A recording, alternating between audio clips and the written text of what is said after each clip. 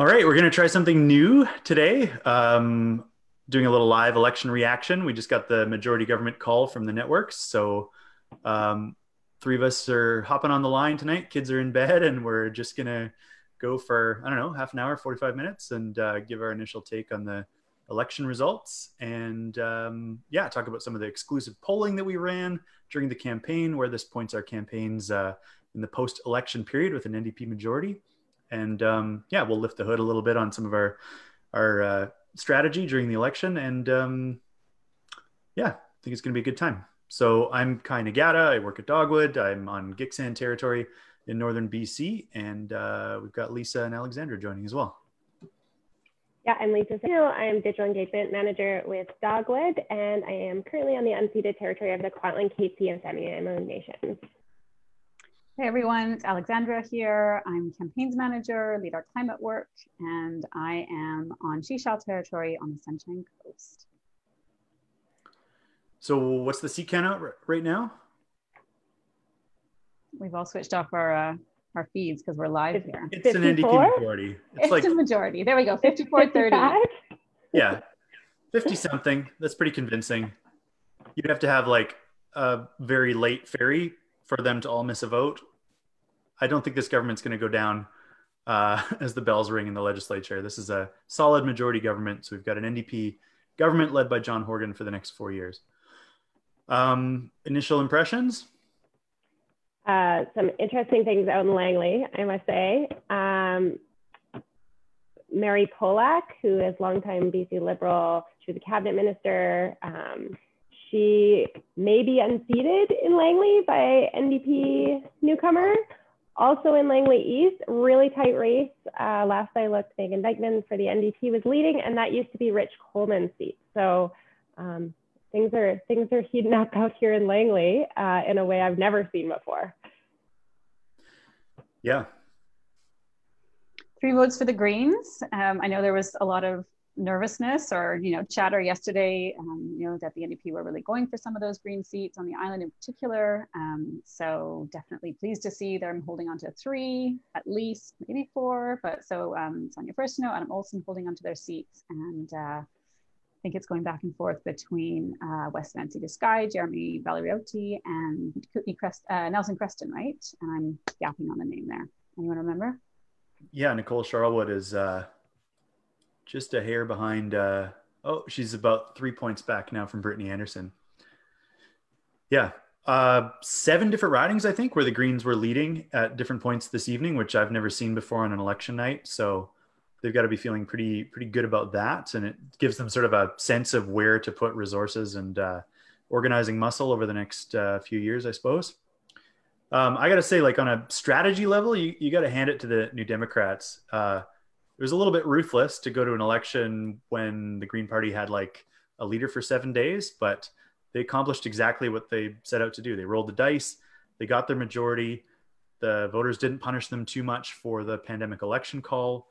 And if you walk back a few steps, I mean, the reason why they're able to form a majority government today with like 44% of the vote is because they torpedoed our chances at electoral reform with the referendum that prevented what would have been like a permanent Green foothold in the legislature. So if you look at the results tonight, the popular vote, if the Greens had a 16% popular vote, that's like 18 seats in the legislature in BC. It would be impossible to govern without them forever. And I think that the brain trust in the NDP wanted to avoid that scenario, always has. And this election was always about getting out from under that CASA, not having to govern with the Greens looking over their shoulder, and ultimately trying to crush them and take seats, which didn't work out on the island. But I think in terms of marginalizing the Greens and taking them out of that catbird seat in the legislature, that was the unspoken goal of the NDP campaign, and they pulled it off. So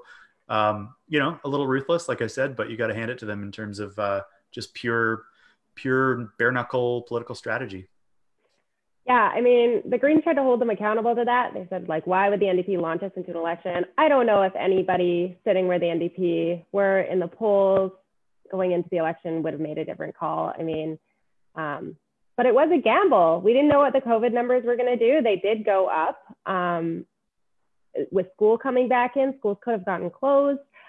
Big gamble for the NDP on that one, but I think we heard early on that they thought voters would forget this by the time they worked in their ballots, and clearly they were right. So it wasn't a voting issue, although a lot of COVID issues in general were the main things on people's minds when they made their decision. So traditionally we've seen things like, I don't know, climate coming to the top of campaigns' platforms.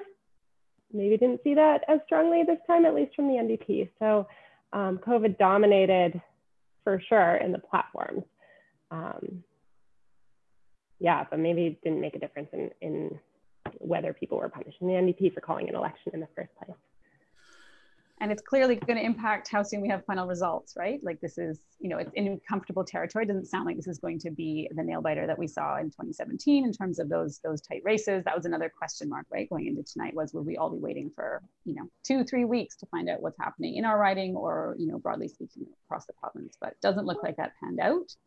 Yeah, at least not across. People voting. Like I was in the poll, I was there today, right? I voted today. I didn't vote in advance and I went off with my kid and cast my ballot, and they were saying it was just super busy all day, right? Like didn't have the impression, folks who've been working in the polling stations like multiple years, that this was a different scenario on the day as it turned out for a day of election.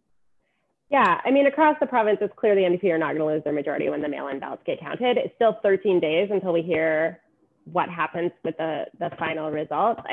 I don't know all the specifics of like how close each riding is and how many mail-in ballots are for that riding, to know what specifically is going to change hands, but I imagine there might be a couple that turn out a little differently 13 days from now.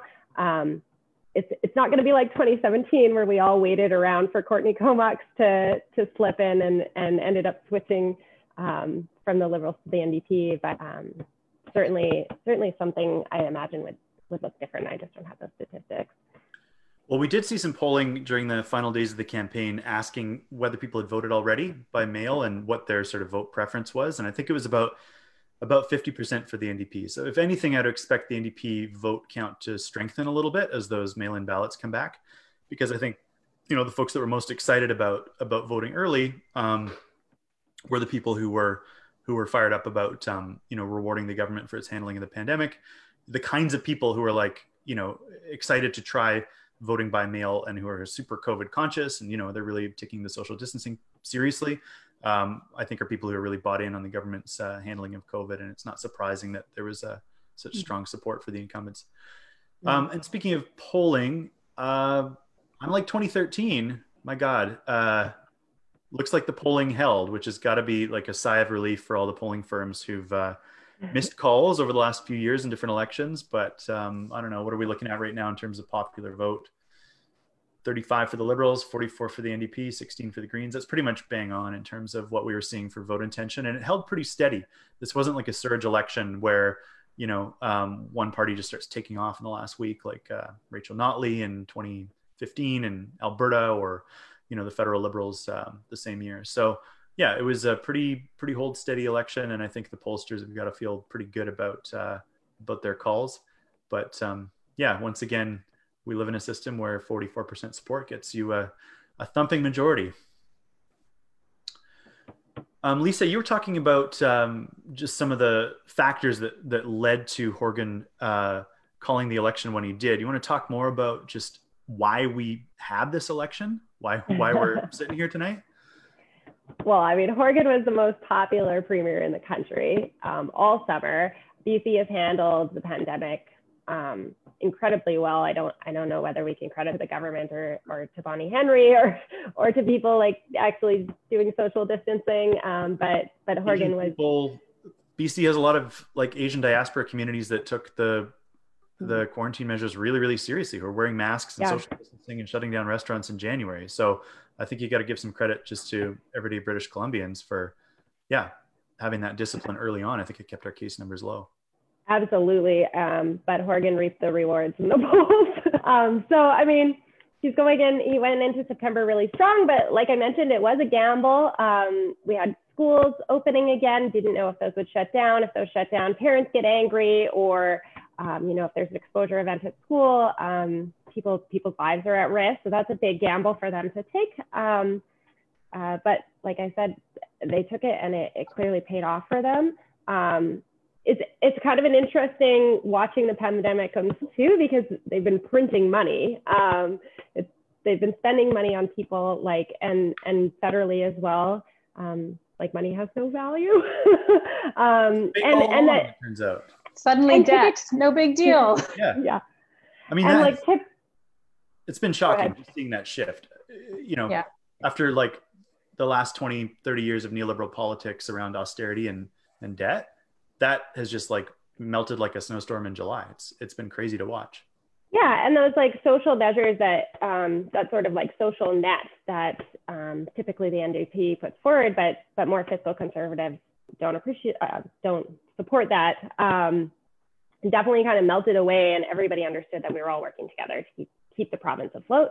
That being said, it'd be nice to see that in other areas. I mean, around the overdose crisis, some spending has been called for there. Same with climate. So it would be nice to see this like pan-partisan, I want to say like, spending for things that matter and to lift up our communities together, continue forward, but only time will tell. Sure, plenty of people have drawn the parallels, right, between COVID and the climate crisis, and exactly what we need is decisiveness, this readiness to spend, the readiness to take these bold shifts in our personal lives and our political lives when a crisis is in front of us. And the problem is climate change has always been described as a slow-moving crisis rather than something that's threatening us in this very moment. But of course, wildfires, as we just saw, have revealed that it is threatening us here and now. And that kind of, Seth Klein, who has, recently talked about, he has a book out called The Good War, and does a really great job of showing that kind of mobilization that we've seen on COVID and how that could really turn things around if we were to adopt that approach on climate change. What do you make of the ground we've lost, Alexandra? Like, electorally and politically, I was just thinking today about 2006 or 2007 when Al Gore came out with Inconvenient Truth, and there was like this sense of urgency around climate in politics. And we're in 2020 and the Greens were in their strongest position ever. Like the coin flip landed on its edge in 2017. That was their moment, and now they're out of that position. Where do you think that's going to take us with the NDP being able to govern with that majority and not have the Greens holding that 3-seat wedge over them? Yeah, I mean, it's tricky, right? And I think that's definitely been the other reason that's been voiced around why we had this election is the desire to kind of get out from that, from holding the balance of power, right? And I think there's been some healthy skepticism about that as well. That that was an excuse that was voiced quite explicitly around a couple of different bills. Bill 2017, which was a kind of energy bill that the Greens and the Liberals worked together to get tabled and that kind of thing. So there were a few different instances where, during this campaign anyway, Horgan and others pointed to, the Greens holding back their agenda. Personally, I'm a little skeptical of that, the reasons that Lisa outlined earlier and the opportunity to grab that majority probably being more of a driving force. But for a lot of environmental voters, a lot of climate voters, we held hope. We thought, look, the Greens have the balance of power. How can we, this is our moment, right? As you say. And the Greens they did their best. They did a lot. They voted against, subsidies time after time after time. They obviously, were for doing the best they can, but we still saw this lack of progress on all these issues we all care so much about. So, that is a kind of depressing and quite scary prospect when if we see what happened with the Greens holding the balance of power on LNG, on old growth, on Site C, on a whole bunch of things, on just like lack of ambition on climate, broadly speaking.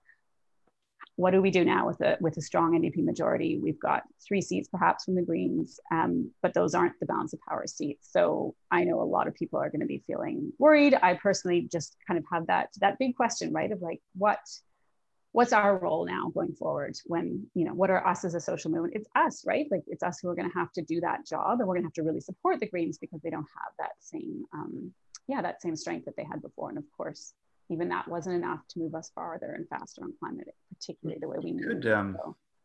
You could flip that around though. I mean, I remember covering the Quebec legislature when Quebec Solidaire got their first seat, and there's a role for like truth tellers in the legislature. And I think when the Greens were bound by the CASA agreement, and especially under Weaver, who really enjoyed, being part of government and had this notion that they were sort of like part of a, this important coalition. And I think that sense was really fed by Horgan. He played to Weaver's ego a lot around, the significance of the CASA. And without that agreement, the Greens they're under less obligation to sort of play by the NDP's agenda, right? And they have, I think, more leeway perhaps to try to use what resources they have to broaden the conversation, to make sure that somebody in the legislature is speaking out, because the BC Liberals are unlikely to take up that mantle as the official opposition. So, it might free them in some ways to say things that they couldn't say when they were bound by the CASA.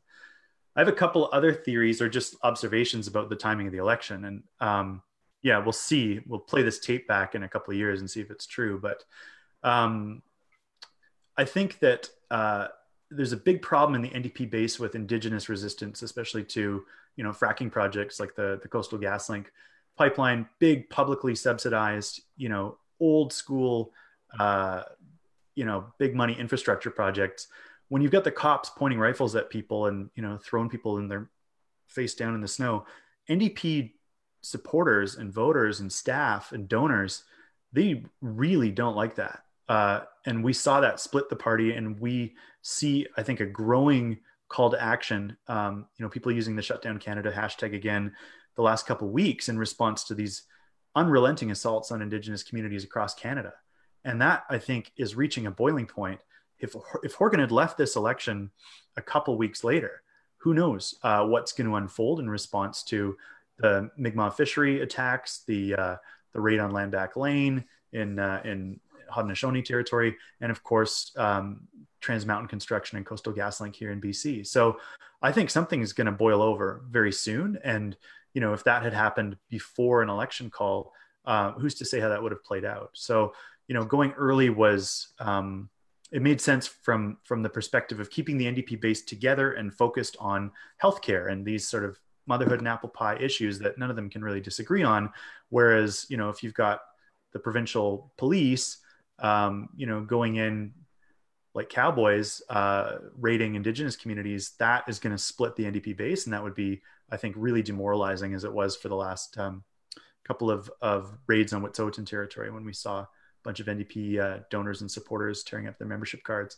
And the last thing is Site C. I mean, this thing is going to be a complete train wreck. And the Narwhal article that came out a couple days before the election revealed that they've known about this for 18 months, that the foundation is not solid, that this might not be a project that can be completed. The engineers don't know how to fix it, and BC Hydro doesn't know how much it's going to cost. So if this dam can't be built, and we've blown $8 or $10 billion on it, if hydro rates go up, it's not just environmentalists who are going to be pissed off. It's going to be anybody with a hydro bill, right? And it's going to be the government of the day. You can't just keep blaming the BC Liberals when you're deep into your second term. They were the ones who decided to go ahead with this project, and they're the ones who, it looks like, covered up the fact that this dam has serious geological issues. They're going to cost ratepayers billions of dollars.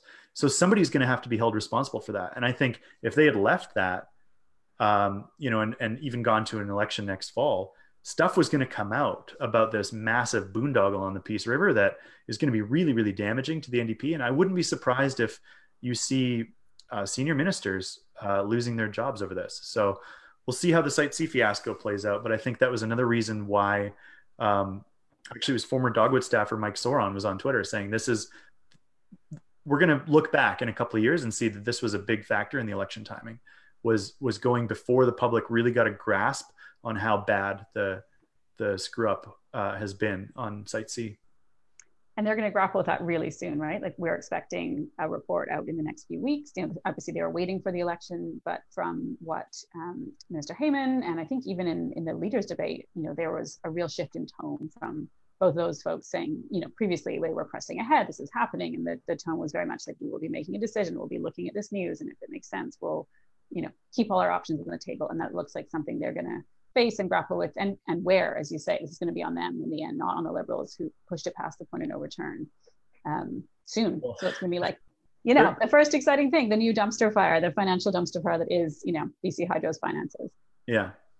there is no point of no return if you can't build the dam. Like if they physically can't anchor the foundations, there's no point of no return. They should cancel it. Do you want to talk about just the goals that we had going into this election and how those panned out, lessons learned? Lisa, I know you were supporting the Vote 16 team, the youth team on lowering the voting age. You want to talk about the goals that we had there and what we're carrying over? Yeah, so Dogwood has been supporting this team of about 50 grassroots youth who are running this campaign to lower the voting age. They're an incredible group. They're incredible organizers and communications, and they're just a lot of fun to work with. They had a commitment going into this that meant to see lowering the voting age in every platform for the major political parties.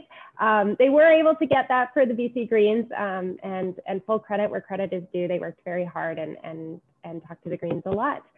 They did have a resolution passed at the convention last year in support of lowering the voting age, and the Greens have had that in their platform before. So it was a pretty exciting win for them as well.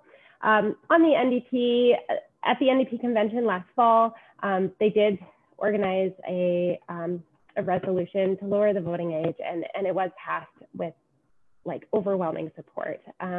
But we haven't heard anything about it since then, and they were hoping to see some of the conversations come up again, and maybe see it in the forum, but we hadn't seen that this time. Some candidates did tell us that they were in support, so the team will look for that after, look to those people who were elected after the election and the dust settles to see what we can do in the legislature. But they was fairly disappointing. I mean, the Greens came in and they said, like, we support youth and we support youth in every way. They ran a 17-year-old candidate who turned 18 right before the election. And then I think 7 other candidates under the age of 25. And so they were really committed to youth issues. The NDP, not so much. I mean, we didn't see any big jumps in their campaign and their platform promises. Anyways, they played a very safe race because they were so strong in the polls. They didn't need to court the youth vote. And it becomes unfortunately becomes a self-fulfilling prophecy when you say, like, well, youth don't vote, or they don't vote for me, my party, so why give them anything to vote for? And it just becomes this cycle. So they were maybe a little disappointed, but some fruitful things to go forward with there. But it does beg the question, right? Like, what are they afraid of? Like, what are people afraid of when they engage with youth? What are they afraid that youth will do? So I think there's something to do with youth. They're organizing. They're bringing out 100,000 people into the streets for a climate march, and they're a force to be reckoned with. And the like institutional politics need to like take a step back and realize that. So it's a freight train. You can either get on board or you can get in the way. Yeah. And you mentioned this Saanich South candidate for the Greens, Kate O'Connor. I don't think this is the last we've heard from Kate O'Connor. I was watching Power and Politics, and she was on like a national political panel, totally holding her own. She's really like articulate and on the ball. She's incredible. She's like 18 years old. So I would be threatened. She's not an exception. No, and she's the rule. I mean, from talking to a lot of the folks that are working on the Vote 16 campaign, just their analysis and their commitment and just their clear-eyed view of how all the issues link together.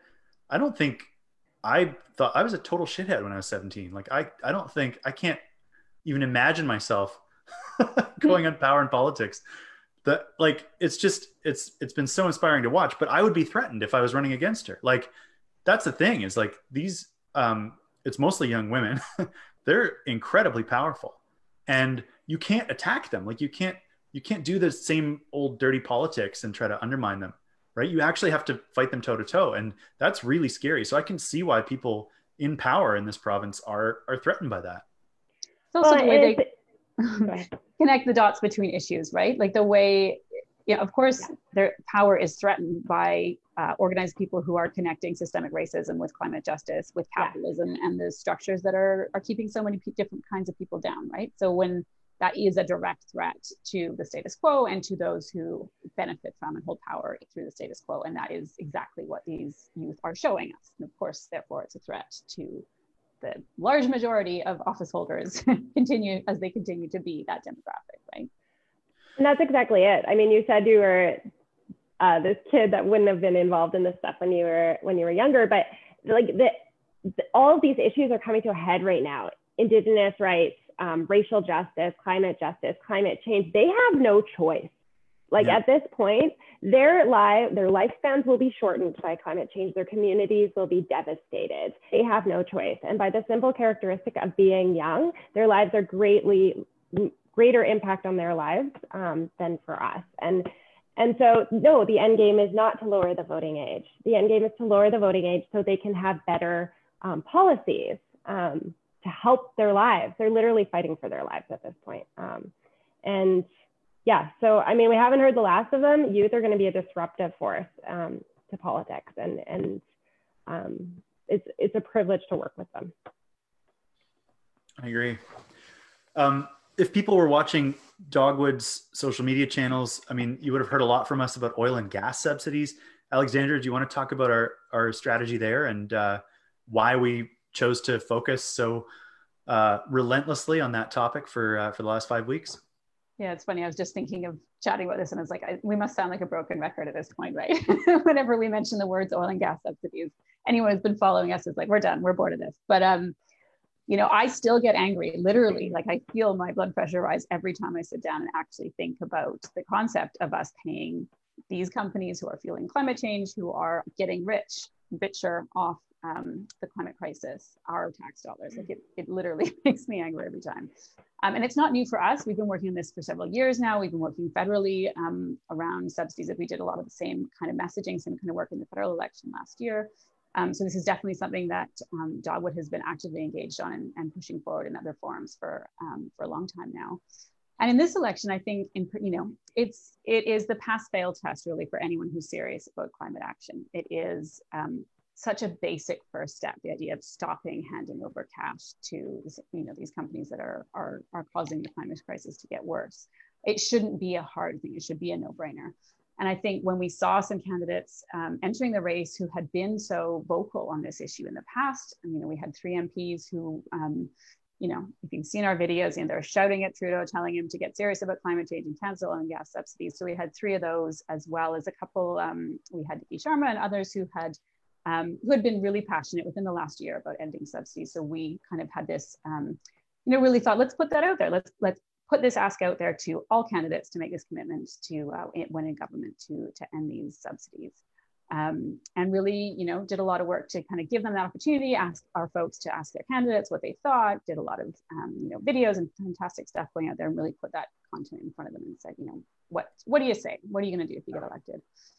And unfortunately, in a similar vein, not a single one stepped up and voiced the same values, the same statements that they had done in other forums, which is disappointing. It's disappointing to climate voters. I don't personally feel like they're likely to, once they're in office, get bolder than they would have been now when they're trying to win that seat. Now was the time for them to make those comments. So that's a little bit disappointing, to say the least. In terms of the different parties where they all broke down, obviously the Greens made a big thing of this in their platform and in their campaign. I think they really saw this same as this kind of wedge issue of defining, what serious climate action looks like. The NDP has promised to review royalty credits. That was their, that's how they responded to that question. So royalty credits are kind of like the rent that, mostly fracking companies pay to the citizens of BC for extracting this resource that that belongs to all of us. But it's only like about a fifth, right, of the total pie. It's about a fifth of the $1 billion in subsidies that gets handed over. And personally, a kind of blue ribbon panel at some point in the future to review a problem when we have 8 years left to address this crisis and to turn the ship around doesn't sound to me like, like seriousness. It doesn't sound like the urgency, the boldness that we're all expecting and needing from governments right now. But it does give us an opportunity to hold this majority government. This is our way in, right? And this is how we're going to keep working with the Green MLAs and with the movement that we've built that will be a great opportunity when that review comes forward to really hold their feet to the fire and push them further. Yeah, and hopefully expand the terms of review and get more things counted as subsidies. I hear you on the anger. I think for me, it's both anger and like physical revulsion, like physical disgust. And we put a video out that it was an experiment, but one of our freelance editors put together a really funny sort of like horror parody with like a bunch of parasites, just like ticks and grubs and things. And that is how I feel. Like that's how I want everybody in BC to feel after like another 2 years of this campaign. When they hear oil and gas subsidies, I want them to feel like there's like something growing in the political body of BC that is like feeding off of our public dollars, that is like squeezing out the other things that we could be funding and investing in. Just a malignant boil that needs to be just lanced. When we ran the Ban Big Money campaign, our joke slogan was "Lance the Boil 2017" or whatever. And yeah, I mean, I have that same kind of gut level physical revulsion around oil companies taking tax dollars from British Columbians. But yeah, speaking of Ban Big Money, Lisa, I think you haven't been getting a lot of credit publicly. There's been a few articles in the newspapers about how the campaign finance rules have led to a more polite and, above board, small dollar campaign. But do you want to reflect a little bit just on Ban Big Money and the whole journey towards more transparent, more accountable government? This election was completely different in that way. Hey, like in 2017, we saw huge amounts of money. Like the Aquilinis wrote a check in the lead up to the 2017 election, a single check for $100,000. Like you can't do that anymore. So I think CBC ran some numbers and said this year, or 2018 last year, nope, not last year. Sorry, the year after the Ban Big Money legislation came in, 2018. The Liberals and the NDP raised $3 million as opposed to $16 million the year before. And those are coming now from small donors and individual human beings who actually live here. So a huge difference. And it's affected the parties in different ways. The Greens have fared fairly well. I mean, a lot of donations came from small-time individual donors as well. The NDP seems to have fared relatively well compared to the BC Liberals, who just cannot get their feet under them when it comes to fundraising. There was this quote from BC Liberal strategist after the Ban Big Money legislation came in, and she said, like, our party is funded by a diverse group of individual British Columbians who share our values. And you're like, but it wasn't, clearly, because you just can't seem to raise the same amount of money. So it did make a difference in what voters saw. We didn't see the same level of campaigning that we saw before. Some of that might be COVID related, like no buses around the province, but yeah, it's definitely made a difference for sure.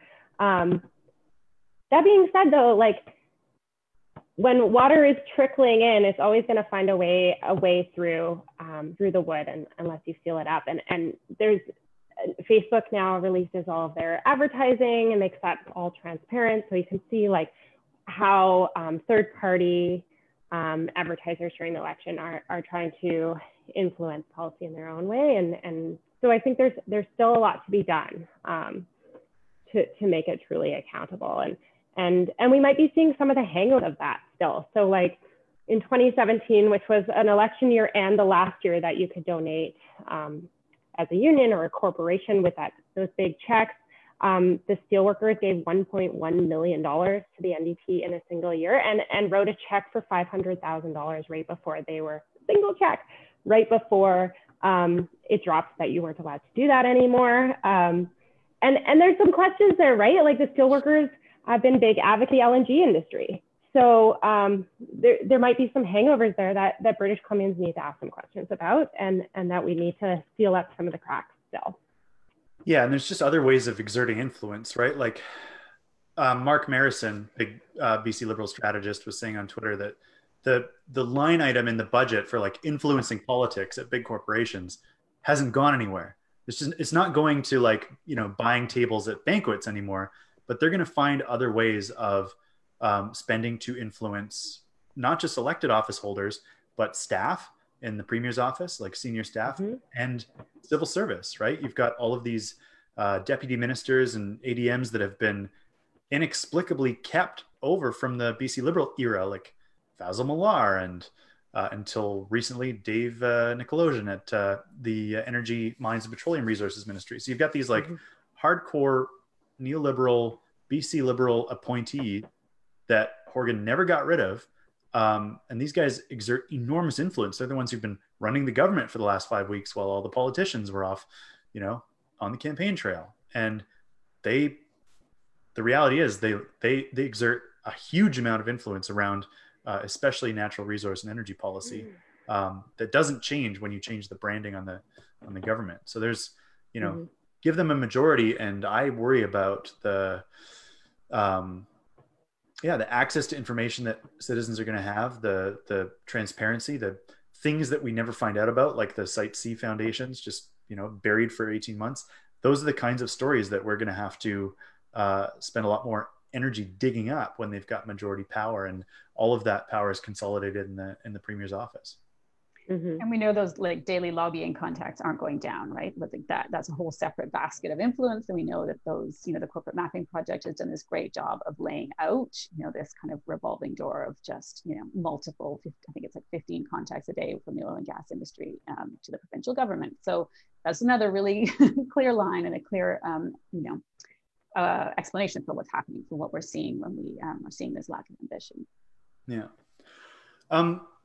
I was hoping we could switch gears and talk a little bit about some of the polling we did during the campaign, sort of what that tells us about where British Columbians are at, and maybe we'll wrap up just talking about where our campaigns are headed in the future under this strong, stable majority government. Where does that leave us as campaigners? So we did sign on to a big sort of omnibus poll that was run by Organizing for Change. So we're a member of the Alliance Organizing for Change. It's a dozen or so groups, mostly environmental and conservation groups in BC. And so we hired McAllister Opinion Research to do a big poll with about 2,000 respondents around the province. And I think there's some interesting bright spots that I did want to highlight that I think are indicative of shifts in the BC populace in the last few years. We've asked similar questions or the same questions in the past, and especially around Indigenous rights. I just wanted to highlight a couple of responses that we got. One was when we asked about how much influence different groups should have over decisions on resource development in BC, the BC government and First Nations are tied.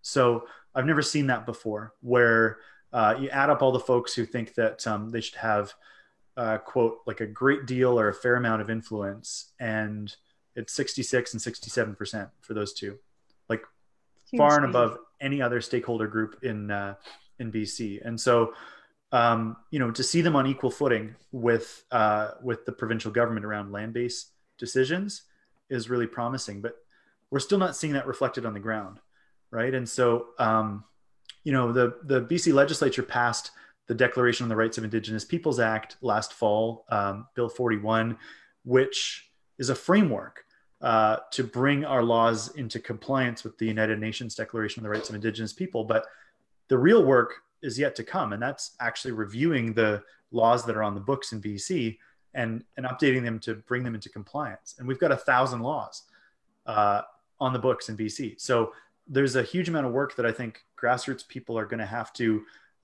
keep the pressure on the government to engage in good faith with the First Nations Leadership Council and start picking off these big contentious bills and updating them through the lens of UNDRIP. And a lot of those are going to be around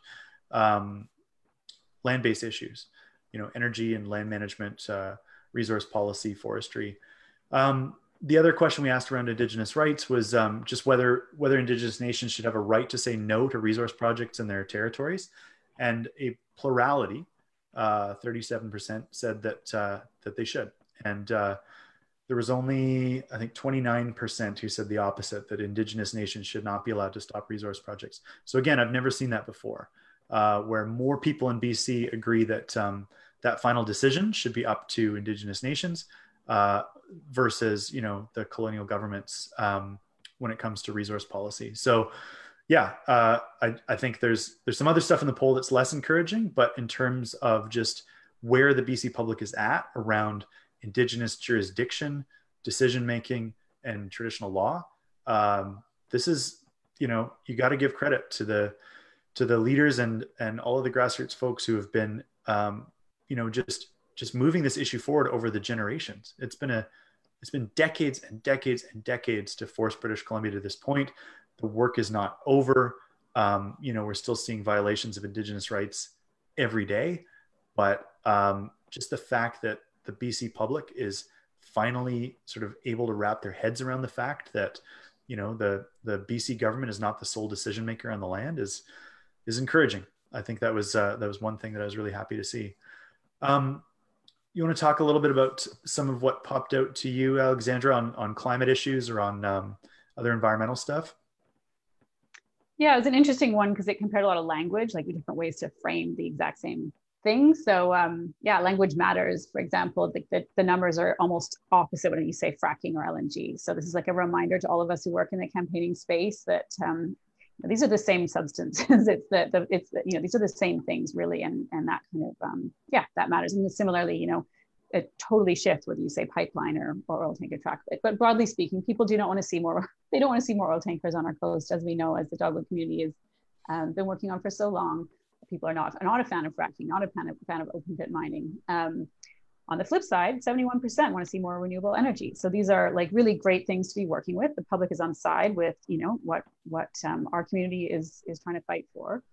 But the fascinating thing is that they still think the government's doing a good job, which from where I'm sitting is really hard to reconcile. You know, when the you know, the kind of opposition to these big mega projects, and then we have a government that is pushing ahead with LNG, with Site C, that, you know, Horgan recently called Trans Mountain inevitable. I think his kind of, you know, concept of what opposition to Trans Mountain look like is pretty rolled over on that these days, I would say.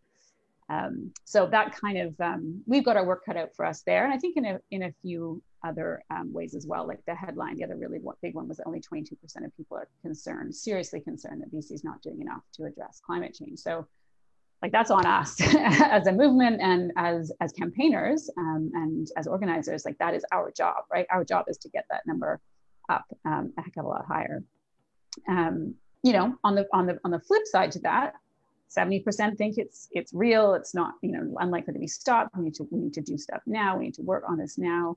It's not far off in the distance anymore. You know, I started doing this work in, like, you know, the mid 2000s, and it was a non-issue. People were like, that's a problem for another day. And that is clearly not where we are at anymore. This is, you know, an existential threat. It's in the top 3 to 5 issues on most polls, you know, broadly speaking. So that's the good news, right? But, you know, and we're obviously comparing this, you know, this poll was done in that time of COVID when, you know, we're competing, this issue is competing against very real pocketbook issues, very real health issues.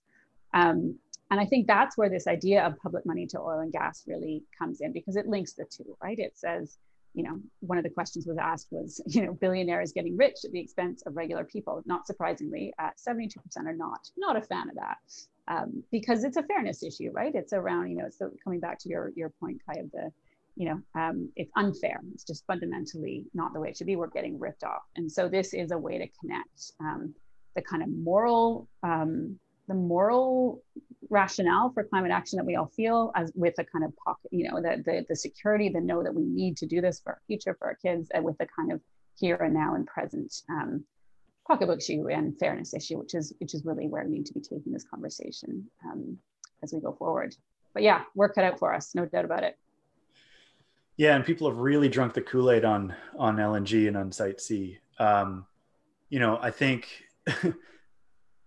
hindsight's 2020. If everybody had been saying fracking instead of LNG for the last 10 years, I'd be interested to see where these numbers are at today. But man, like people have totally bought the industry line that this is a clean fuel that is going to help with climate change. It's going to get, you know, China off coal. And I wouldn't be surprised to see the NDP start to incorporate some of that messaging. You know, it's the groundwork has been laid by the oil and gas industry, you know, to once again present their products as the solution to this big problem. just like how they invented the whole idea of recycling plastic and everyone went along with it for like 30 years. And then we find out none of it gets recycled. It just gets thrown in the landfill. They're saying, look, like this fracked methane, enormously energy intensive, creates all these earthquakes, leaves, millions of gallons of poison in the ground. And then you light it on fire, and that is good for the climate. It's incredibly potent greenhouse gas, leaks out of all the wellheads and pipelines, way worse than CO2 from, the moment it's dug out of the ground to the moment it's burned. And, this is going to be great. This is going to really help us on climate change. And people have bought that because they've just spent millions and millions and millions of dollars hammering that message home. And we're really going to have to dismantle that one person at a time, because people are just not connecting the dots right now. Christy Clark did a really, really good job selling the whole LNG myth. And yeah, Site C. I've been on this kind of Site C tear lately, but man, everyone believes the sunk cost fallacy. There's a reason why it's a thing in psychology.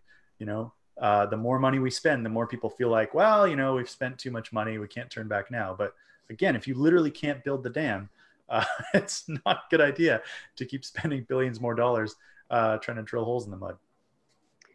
I think just on that, we kind of drank the Kool-Aid on Christy Clark's message. It's very similar. The oil industry as a whole has done a great job of blaming consumers and blaming individuals, and individuals have internalized that. And, some of that is reflected in this polling around, you can't blame fossil fuel companies for their product. They're just responding to demand. And, that individuals, we all bear responsibility, being a higher, came up more higher than, the companies must bear responsibility for climate change. But when you look at the numbers overall, historically, and broadly speaking, the lion's share of emissions is from like a very small number of fossil fuel companies, and that's just reality, right? But they've done a fantastic job. It's not ExxonMobil starting wars around the world and Saudi Aramco. It's you going to get groceries and driving your kids to soccer. That's what's really to blame here. I mean, if you didn't, enjoy your Western living standards, maybe everybody would be better off. Yeah, and I think that comes back to that, around, youth being a threat to power. It's the same, is very much of a similar argument there. There is invested power in trying to keep that message the way it is, right? And it's a very similar dynamic there, which is, something we need to, we have always, this movement that's what it's about, right? It's about revealing that Exxon knew, we all know this, and we need to make that message louder. But where are people at on oil and gas subsidies? Yes, specifically, yeah. So they don't like billionaires getting richer, and 61% agree with our kind of, our pass-fail test from this election, which was stop giving $1 billion to oil and gas companies, invest that money to transition workers to sustainable industry. Yeah, I think it goes back to what I was saying, and this is how we need to, this is the frame we believe is really the successful way to bring the majority of British Columbians on side with the need to pull that money out of that sector and push it into renewable energy, which 71% support. If you're in the climate voter sphere, you're on board with this already, but this is the way to broaden the conversation, broaden the tent, and bring the majority of British Columbians along, which is what we know we need to do to win this kind of a fight. And it goes right back to ban big money, right? The reason why I think that campaign was so successful ultimately is that it tied into all these other issues that people cared about. So if you care about affordable housing, if you care about healthcare, if you care about education, these are things that are being starved right now by the fact that $1 billion a year, plus all of the one-off subsidies like to Coastal GasLink, that's just $1 billion that we can't spend on anything else. And so I think that is a great entry point to conversations with people around priorities, and to governments to choose. Our government is going to have to decide what is a priority, and the longer that they let this fester, I think the more, I'm back on my sort of grub metaphors, but yeah, the longer this festers, I think the worse it's going to be a progressive politician in 2020 giving tax dollars to oil companies. I make sure of it. We're going to give them a hard time. Oh yeah, no, we're not done with the oozing grubs or the leeches. Just a couple things I wanted to point out that we noticed, just general questions, not related to our issues, just where the public is at overall. We asked about vaccines, we asked about masks as a method of slowing down COVID. And, there's like 15 to 20% of people in the province who are either, full on anti-maskers, anti-vaxxers, or they are unsure about the public health benefits. And when you ask about diversity and tolerance, a quarter of people in BC agree that this country would benefit from less emphasis on diversity and tolerance. So there's these are not huge numbers, but a quarter of our population, definitely agreeing with sort of the backlash against civil rights movements in the last few decades. And there was one that we asked that I found both like encouraging and disturbing, which is the question was whether government is mostly controlled by unelected forces. And 37% of people agree. 27% disagree, 37% are unsure. And in many ways, it's true. Like we were talking about the premier's office and the deputy ministers and the political parties. Democracy is controlled in large part by people who are never on the ballot, who you don't have a choice of whether they're in power, and you don't get to pick them every 4 years. And so that's real, and we don't want to lose sight of that. And I think that those people have legitimate concerns, but there's this overlap with like full-on conspiracy thinking. And so we also asked about sort of the flagship of the QAnon conspiracy, which is that politicians are involved in covering up child trafficking. And 19% of people in BC agreed that many of our politicians are involved in covering up child trafficking. Only 42% of people disagreed. The rest were unsure. And so there's a huge chunk of the population that's absorbing straight up conspiracy theory rhetoric off of mostly YouTube, I would guess, and Facebook. And it is eroding our sort of shared sense of reality. And so I think there's a really important job. We can't ignore this anymore. Like I think for a long time, the idea has been to ignore QAnon and ignore conspiracy theories and just, laugh at them if they pop their head up in public, but otherwise just drive them to the dark corners of the internet. Well, that's not working because our social media platforms are engineered to deliver this stuff to people, and it's working. It's convincing more and more people outside of the demographics that you would imagine are like tinfoil hat conspiracy people. So I think we have a real interesting job ahead of us to find the people who agree that government is controlled by unseen forces, that we as the public need to root out power and influence, bring it to the light, hold it up to public scrutiny. We need accountability from our leaders, but pull those people back from like the full-blown conspiracy theories around whatever it is, 5G or masks or coronavirus or child trafficking, because once people go down that rabbit hole, I think it's really hard to get them back. So yeah, I just wanted to point that out and say, used to be everybody read the same newspaper, watched the same newscast, and they all sort of agreed on, how the world fit together. Or at least that's how I imagine the media landscape in the 50s and 60s. And I think that there's something really dark happening now that we can't keep ignoring. We're going to have to engage with this. We're going to have to talk to people in our own lives who are, being pulled down the rabbit hole of conspiracy theories and channel that distrust and alienation in a helpful direction towards the billionaires and the people that are actually screwing us over and ruining our lives. And, if we can do that, then I think we can harness a lot of momentum and bring some of our loved ones back from the brink. But yeah, if we keep ignoring it, we're just going to lose more and more people, I think, to the 4chans and the 8chans and the YouTube channels. Anyway, I just wanted to bring that up. It's a personal hobby horse, but yeah, I think it's going to shape our work as campaigners over the next few years in ways that we haven't yet begun to wrap our heads around. Well, maybe we could start to wrap this thing up. I am curious for your thoughts on where our work goes from here. Lisa, you were hinting at some of the opportunities that are coming up around youth organizing and just the disruptive force that they've created in politics. But where do you see our work going in terms of supporting these young leaders? Yeah, the team dictates their own strategy and does all the work. Dogwood provides a space. One of the team members was on a TEDx panel last week, and she said, Katia Bannister, she said, like what youth need are adults to make space for us, and that's what Dogwood's trying to do. So they do dictate all the strategy. I don't have any evidence. They're doing a pretty good job.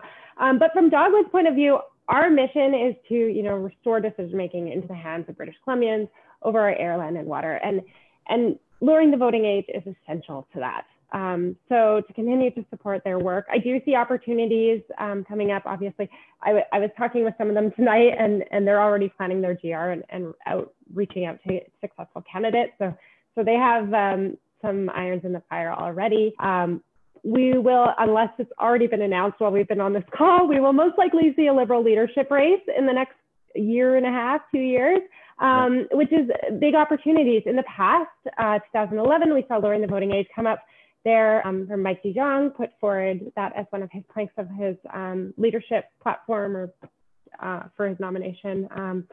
And so it's not a partisan issue. Everybody can support it. And in Scotland, which is one of the more recent relevant examples of lowering the voting age, cross-party support. So, so maybe some opportunities around the BC Liberal leadership race, some opportunities with some new MLAs in government now. And like I said, they're going to be a completely disruptive force, and bringing youth along with us is essential to having good progressive climate policy and climate-oriented policy in government. But even just like lowering the voting age will add 100,000 new voters to the electorate, which makes the issues that we share in common with youth, specifically around climate, that much more relevant all of a sudden to politicians. And if we can get them in when they're in high school and they have the supports to vote and they learn those skills and it's part of the curriculum, that voter turnout will follow them through their lives. And you know, it's going to go up through the decades in ways that we haven't seen and influence policies. So from a Dogwood point of view, we can only win by supporting these youth. As for their strategy, I'll leave it to them to decide, but I hope everybody follows along. Sounds like you have a young voter that might need your attention, or are you saying wrap it up, mommy? No. Somebody else is helping her. Alexandra, where is your mind going on climate issues?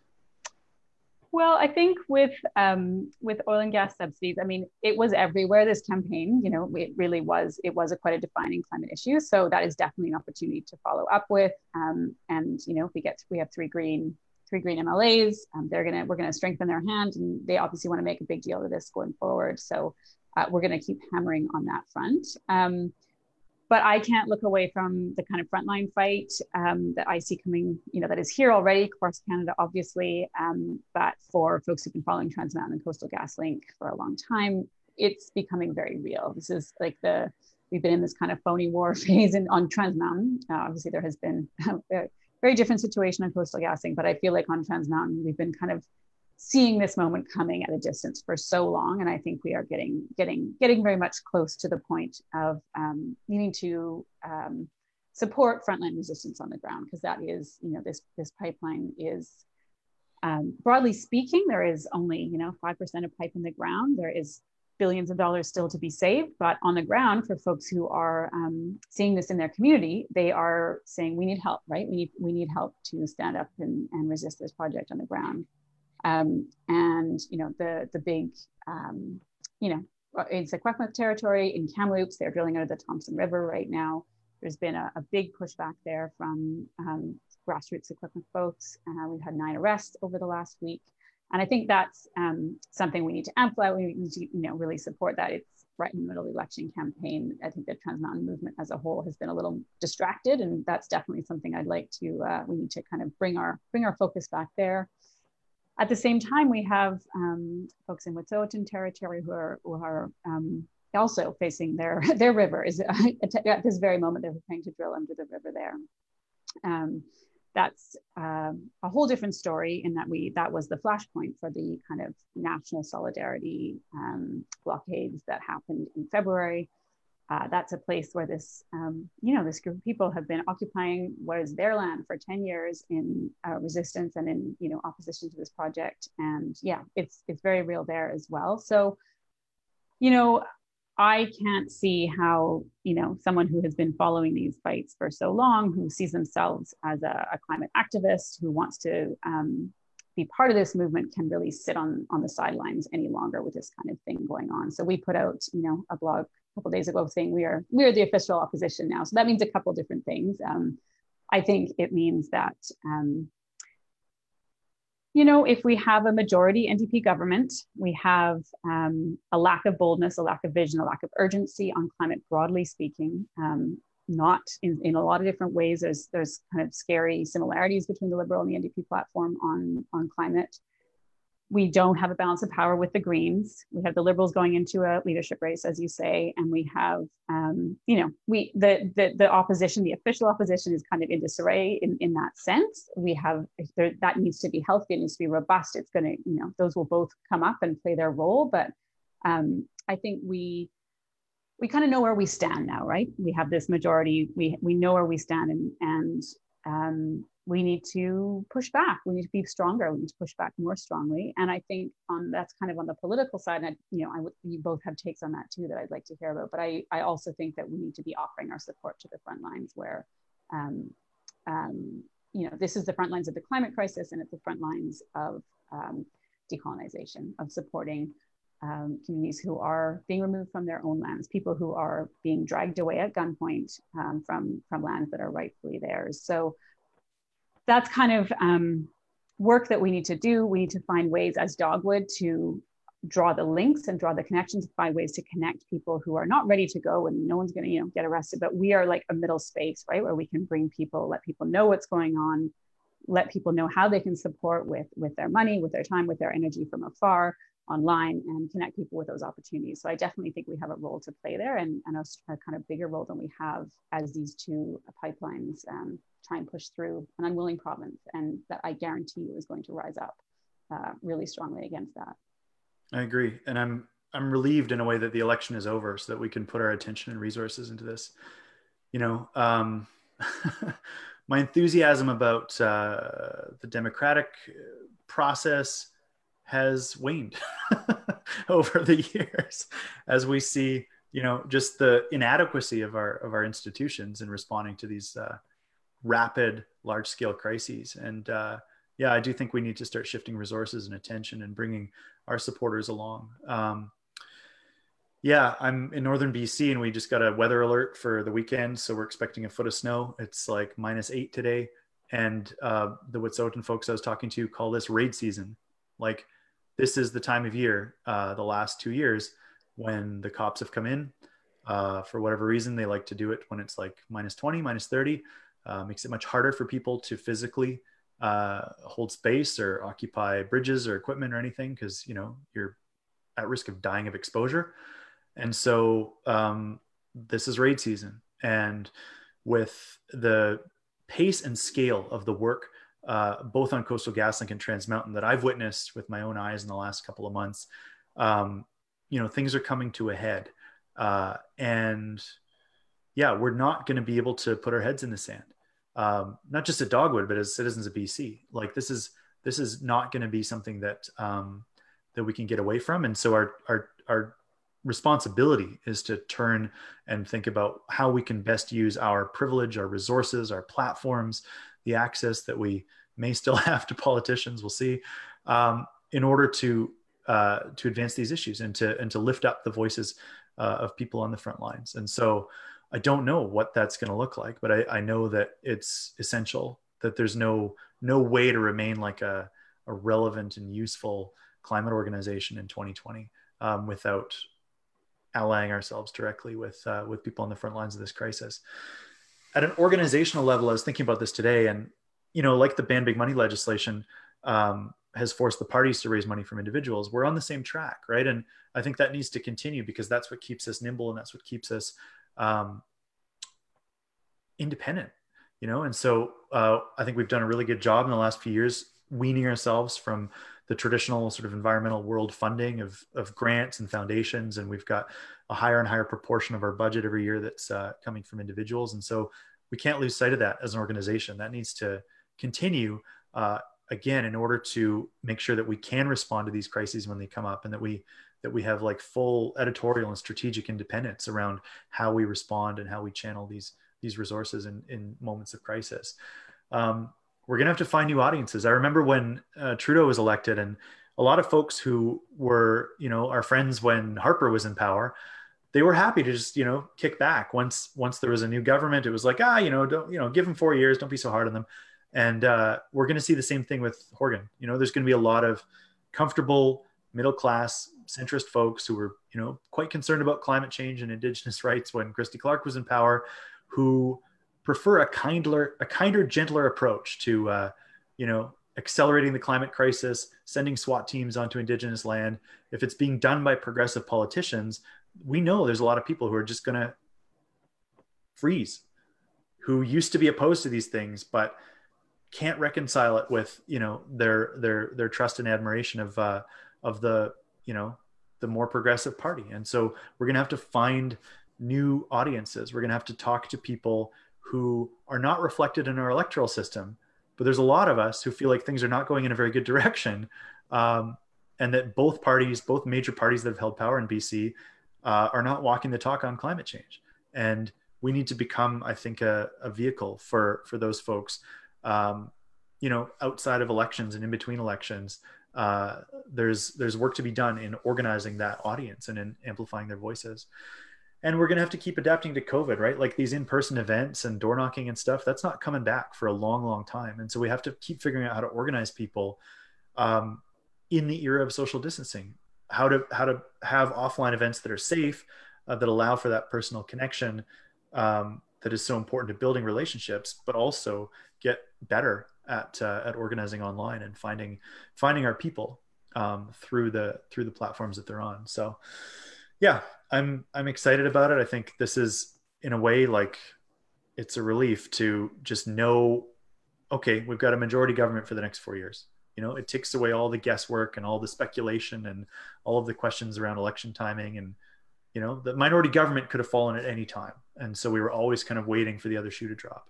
And now we know where we stand. And I think this is the time to regroup, to get really solid on our strategy, and to start moving those resources towards these frontline struggles. So yeah, I'm excited to be in it with both of you and with the whole crew at Dogwood and the volunteers and all of our donors and allies and the folks who are watching, the dozens of people watching our nerdy post-election show. Thank you for tuning in. Any concluders, any closing thoughts? What the next 4 years is going to look like? What you're excited about?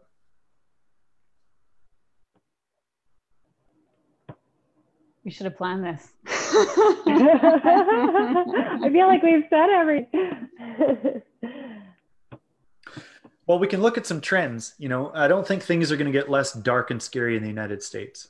So our English-speaking neighbors to the south, our largest trade partner, the people who produce most of the media we consume, they're heading towards a really dark time in their history.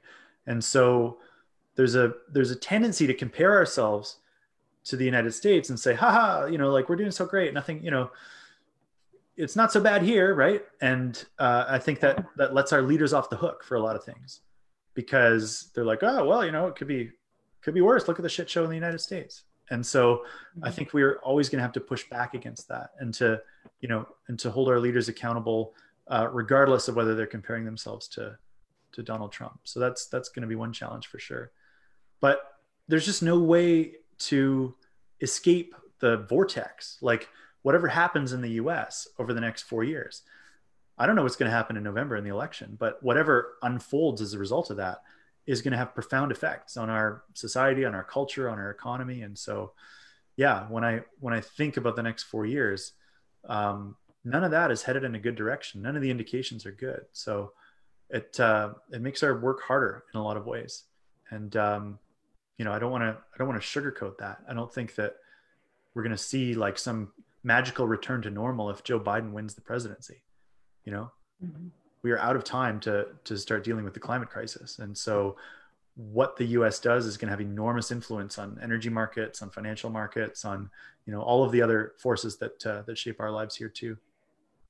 Well, and I think that's exactly when you said what's going to happen between now and 2024. That's exactly what came to mind for me is climate. I mean, we are at the end of, there's no more time. Like we have 8 years remaining. This is the time to like stand up and take charge. And like this is the time for governments to take action. Well, the time was actually like a long time ago, but we have no other choice. And we talk about that with youth, but for all of us, we have no other choice. So we all have to come together right now. We all have to take a stand. Public subsidies are one piece of the puzzle, but like, this is an urgent situation we are in the climate. And in 4 years, who knows what we're gonna look like. I'm from the interior, so for me, it's very real. Every spring there is flooding, and every summer, fall, there are wildfires, and they take people's houses, and they take people's lives, and they take people's livelihoods. And those impacts are happening now, and they were happening 15 years ago. And the inaction is just making it worse and worse every summer. And like, we have no other choice. This is the point we're at now. So like, I guess this is an appeal to people, like, step up with us, and join the cause. Like, we need people to demand better of our politicians. Yeah. And I think, I mean, that's the question I go into the next 4 years, is how do we be bolder, go further and faster, right? Like, that is what we need to do. We know that, as you say. And I think that we can't rely on governments, and we can't only put our pressure, we can't only put our eggs in that basket. And so when I reflect on like where we're going over the next 4 years, it's like that combo of government pressure and something else. Like, the kinds of mobilizations and outpourings that we've seen over the last year are those tipping points, those breakthrough moments that can switch us into further and faster. And that's kind of when I look for hope. I look to those kind of moments. Right? I don't see that. I don't get that bubble up of hope when I look at our elected representatives. I see it when I see those big youth-led, honestly, and people power, right? Like, that is what's going to that's going to allow us to survive if we manage to move further and faster. And it's getting that, making sure we are able to do both, and that we as a movement are able to like keep that pressure up on decision makers, but build that grassroots fire and that grassroots power that can allow us to get where we need to go. Well, if I have one sort of hopeful takeaway, it's that the public is way ahead of our politicians on this, on Indigenous rights, who makes decisions on the land base, what we need to do in response to climate change, cutting off oil companies from fossil fuel subsidies, investing in renewable energy, and all these things.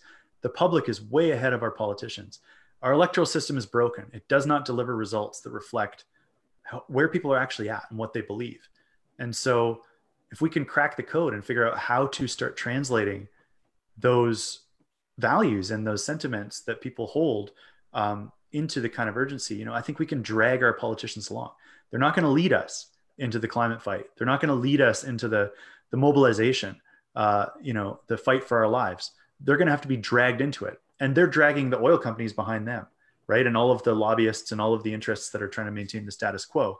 They're going to always be in tension between the public and between those big forces of capital. And so, yeah, we're going to have to figure out how to just get our hands on the rope and just start playing tug of war with industry over the next few years. And our politicians are the ones in the middle. So yeah, I couldn't think of a greater group of folks to be heading into it with. I'm really glad that both of you were game to do a Facebook Live on a Saturday night at 11 o'clock. Thank you. Where else would we be? I would rather digest election results than with this fantastic crew. So yeah, this is where I want to be. All right. Should we wrap it up? Say goodnight. Do a Zoom wave. All right. Bye, everyone.